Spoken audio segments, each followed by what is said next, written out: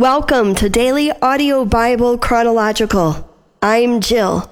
Today's the 18th day of January, and it's so good to be here with you. I am so thrilled that you are here on this journey of allowing God to speak to you, whether you realize that's what's happening or not.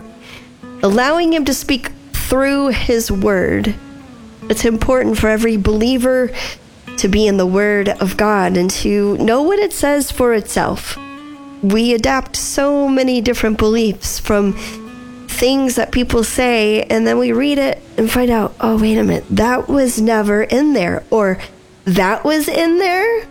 Nobody's ever told me that before. This is good to know ourselves what is in the Word of God. And the point being, I'm really glad that you are here discovering that for your own self.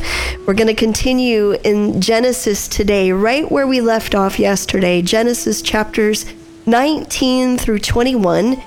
And this week we're reading the Christian Standard Bible. Genesis chapter 19. The two angels entered Sodom in the evening as Lot was sitting in Sodom's gateway. When Lot saw them, he got up to meet them. He bowed with his face to the ground and said, "My lords, turn aside to your servant's house, wash your feet, and spend the night. Then you can get up early and go on your way." "No," they said, "we would rather spend the night in the square." But he urged them so strongly that they followed him and went into his house. He prepared a feast and baked unleavened bread for them, and they ate. Before they went to bed, the men of the city of Sodom, both young and old, the whole population, surrounded the house. They called out to Lot and said, "Where are the men who came to you tonight? Send them out to us so we can have sex with them." Lot went out to them at the entrance and shut the door behind him. He said, "Don't do this evil, my brothers. Look, I've got 2 daughters who haven't been intimate with a man. I'll bring them out to you, and you can do whatever you want to them. However, don't do anything to these men because they have come under the protection of my roof." "Get out of the way," they said, adding, "This one came here as an alien, but he's acting like a judge. Now we'll do more harm to you than to them." They put pressure on Lot and came up to break down the door. But the angels reached out, brought Lot into the house with them, and shut the door. They struck the men who were at the entrance of the house, both young and old, with blindness, so that they were unable to find the entrance. Then the angels said to Lot, "Do you have anyone else here? A son-in-law, your sons and daughters, or anyone else in the city who belongs to you? Get them out of this place, for we are about to destroy this place because the outcry against its people is so great before the Lord that the Lord has sent us to destroy it." So Lot went out and spoke to his sons-in-law, who were going to marry his daughters. "Get up," he said. "Get out of this place, for the Lord is about to destroy the city." But his sons-in-law thought he was joking. At daybreak, the angels urged Lot on, "Get up, take your wife and your 2 daughters who are here, or you will be swept away in the punishment of the city." But he hesitated. Because of the Lord's compassion for him, the men grabbed his hand, his wife's hand, and the hand of his 2 daughters. They brought him out and left him outside the city. As soon as the angels got them outside, one of them said, "Run for your lives. Don't look back and don't stop anywhere on the plain. Run to the mountains or you will be swept away." But Lot said to them, "No, my lords, please. Your servant has indeed found favor with you, and you have shown me great kindness by saving my life, but I can't run to the mountains. The disaster will overtake me, and I will die. Look, this town is close enough for me to flee to. It's a small place. Please let me run to it. It's only a small place, isn't it, so that I can survive?" And he said to him, "All right, I'll grant your request about this matter too, and will not demolish the town you mentioned. Hurry up, run to it, for I cannot do anything until you get there." Therefore, the name of the city is Zor. The sun had risen over the land when Lot reached Zor. Then out of the sky the Lord rained on Sodom and Gomorrah burning sulfur from the Lord.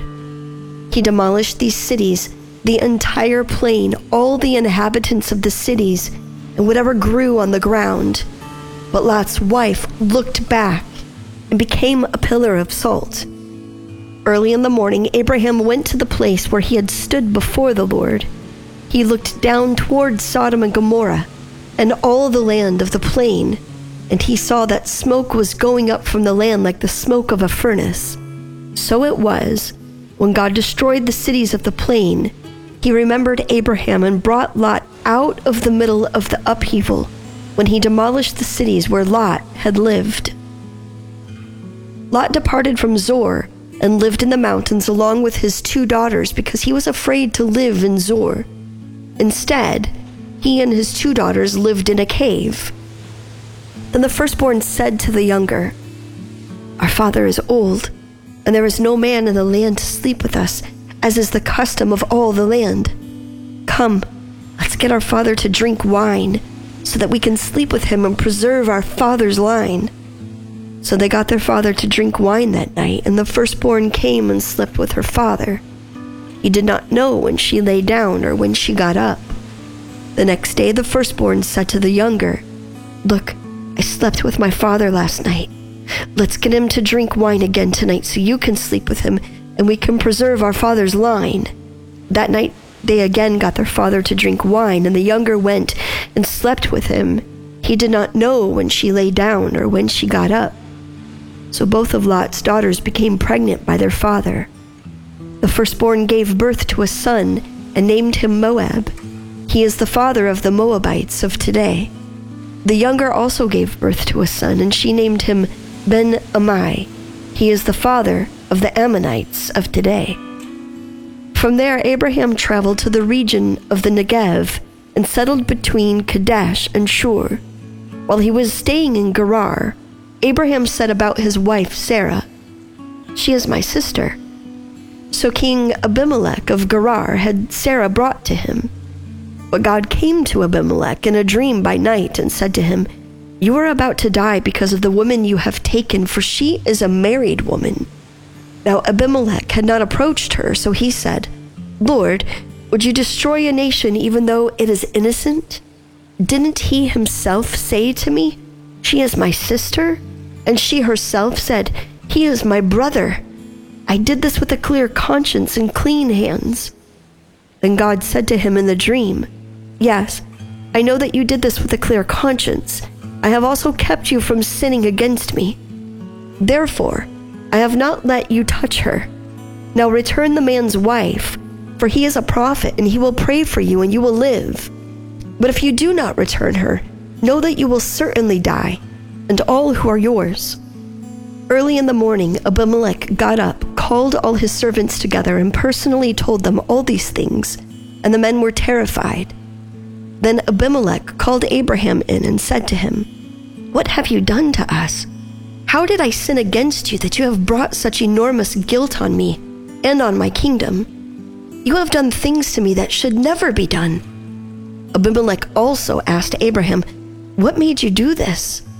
Abraham replied, "I thought, there is absolutely no fear of God in this place. They will kill me because of my wife. Besides, she really is my sister, the daughter of my father, though not the daughter of my mother, and she became my wife. So when God had me wander from my father's house, I said to her, 'Show your loyalty to me wherever we go and say about me, he's my brother.' Then Abimelech took flocks and herds and male and female slaves, gave them to Abraham, and returned his wife Sarah to him. Abimelech said, 'Look, my land is before you. Settle wherever you want.' And he said to Sarah, 'Look, I am giving your brother 1,000 pieces of silver. It is a verification of your honor to all who are with you. You are fully vindicated.' Then Abraham prayed to God, and God healed Abimelech, his wife, and his female slaves, so that they could bear children. For the Lord had completely closed all the wombs in Abimelech's household on account of Sarah, Abraham's wife. The Lord came to Sarah as he had said, and the Lord did for Sarah what he had promised. Sarah became pregnant and bore a son to Abraham in his old age at the appointed time God had told him. Abraham named his son who was born to him, the one Sarah bore to him, Isaac. When his son Isaac was 8 days old, Abraham circumcised him as God had commanded him. Abraham was 100 years old when his son Isaac was born to him. Sarah said, "God has made me laugh, and everyone who hears will laugh with me." She also said, "Who would have told Abraham that Sarah would nurse children? Yet I have borne a son for him in his old age." The child grew and was weaned, and Abraham held a great feast on the day Isaac was weaned. But Sarah saw the son mocking, the one Hagar, the Egyptian, had borne to Abraham. So she said to Abraham, "Drive out the slave with her son, for the son of this slave will not be a co-heir with my son Isaac." This was very distressing to Abraham because of his son. But God said to Abraham, "Do not be distressed about the boy and about your slave. Whatever Sarah says to you, listen to her, because your offspring will be traced through Isaac, and I will also make a nation of the slave's son because he is your offspring." Early in the morning, Abraham got up, took bread and a water skin, put them on Hagar's shoulders, and sent her and the boy away. She left and wandered in the wilderness of Beersheba. When the water in the skin was gone, she left the boy under one of the bushes and went and sat at a distance, about a bow shoot away, for she said, "I can't bear to watch the boy die." While she sat at a distance, she wept loudly. God heard the boy crying, and the angel of God called to Hagar from heaven and said to her, "What's wrong, Hagar? Don't be afraid, for God has heard the boy crying from the place where he is. Get up, help the boy up, and grasp his hand, for I will make him a great nation." Then God opened her eyes, and she saw a well. So she went and filled the water skin and gave the boy a drink. God was with the boy, and he grew. He settled in the wilderness and became an archer. He settled in the wilderness of Paran, and his mother got a wife for him from the land of Egypt. At that time, Abimelech, accompanied by Phicol, the commander of his army, said to Abraham, "God is with you in everything you do. Swear to me by God here and now that you will not break an agreement with me or with my children and descendants. As I have been loyal to you, so you will be loyal to me and to the country where you are a resident alien." And Abraham said, "I swear it." But Abraham complained to Abimelech because of the well that Abimelech's servants had seized. Abimelech replied, "I don't know who did this thing. You didn't report anything to me, so I hadn't heard about it until today." Abraham took flocks and herds and gave them to Abimelech, and the two of them made a covenant. Abraham separated several ewe lambs from the flock, and Abimelech said to Abraham, "Why have you separated these 7 ewe lambs?" He replied, "You are to accept the 7 ewe lambs from me so that this act will serve as my witness that I dug this well." Therefore that place was called Beersheba, because it was there that the two of them swore an oath. After they had made a covenant at Beersheba, Abimelech and Phicol, the commander of his army, left and returned to the land of the Philistines. Abraham planted a tamarisk tree in Beersheba, and there he called on the name of the Lord, the everlasting God. And Abraham lived as an alien in the land of the Philistines for many days.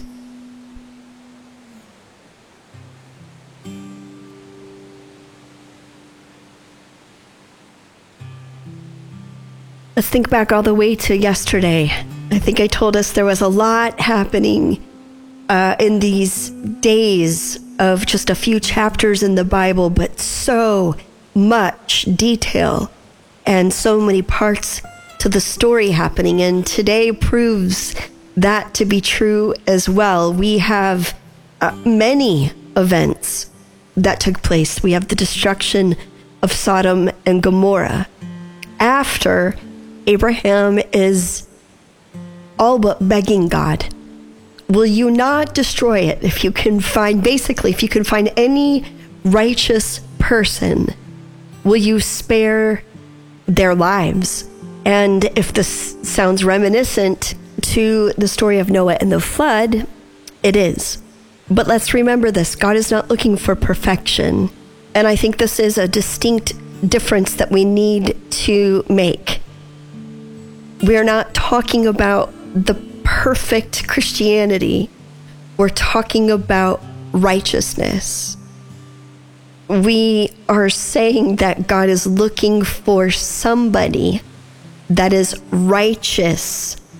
And I can't speak about what I don't know. That is my vow throughout this entire year of journey. I will not speculate and speak through speculation of what I do not know or understand yet myself. But in case you are thinking, but what about the story of Lot? And after he lost his wife because she looked back, after she was told not to look back, to keep going. What about these two daughters that head to the cave and sleep with their father and get them drunk? Isn't that evil? I think that's a fair question, and we have to understand the context of what is happening in the world. These two women would be childless. There would be no future for them. They are running to territory where they do not know. There may be no men. There is no future lineage for them without this happening. So this is why context is very important. It just shifts the narrative. And I know sometimes it shifts the narratives and causes more questions than answers, but that's okay. This is why we said there's going to be some wrestling. You're going to wrestle through some of the scripture. And then as we continue, several other things, important things happen, but we have the birth of Isaac, which will be and is one of the patriarchs of the faith.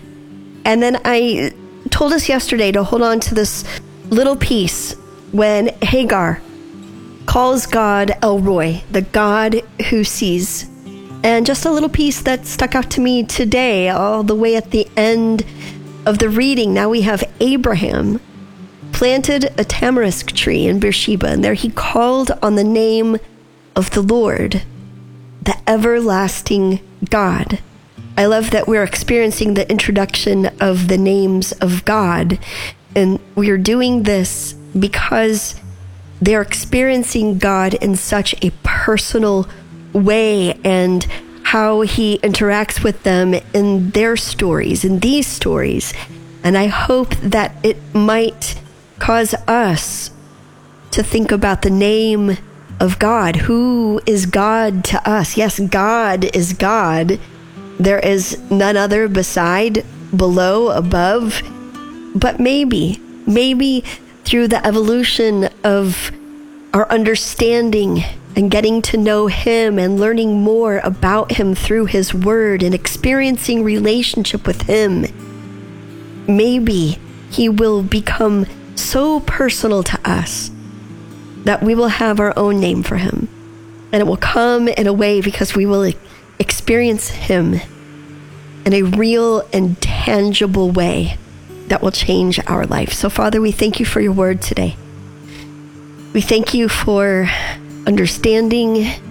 We thank you for showing yourself true and real to these patriarchs of the Bible, to these men and women who have influenced and continue to influence and shape our lives. We identify our own stories, and their stories makes us feel not so alone. It makes us feel understood and seen and possibly even known. We thank you that you see us, you know us, and you love us. We thank you for how your word has spoken to us today. We love you, and we pray this now in the name of the Father, Son, and Holy Spirit. Amen. Daily Audio Bible, that's home base. Check it out if you have not. Take a look around the website. If you'd like to partner with us, we thank you so much for your partnership. We could not do this without you. If you're giving by mail, DAB PO Box 1996, Spring Hill, Tennessee 37174, or hit the give icon. It's up at the top right-hand corner of your mobile device. And lastly, you can look for the give icon on the website. If you need prayer, if you'd like to pray for someone that's previously called in, several different ways for you to do so.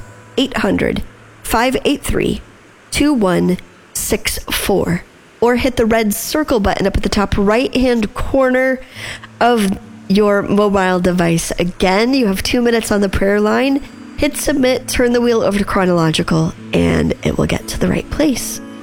That's it for me today. I'm Jill. We'll turn the page together tomorrow as the story continues and the stories of our own lives continue.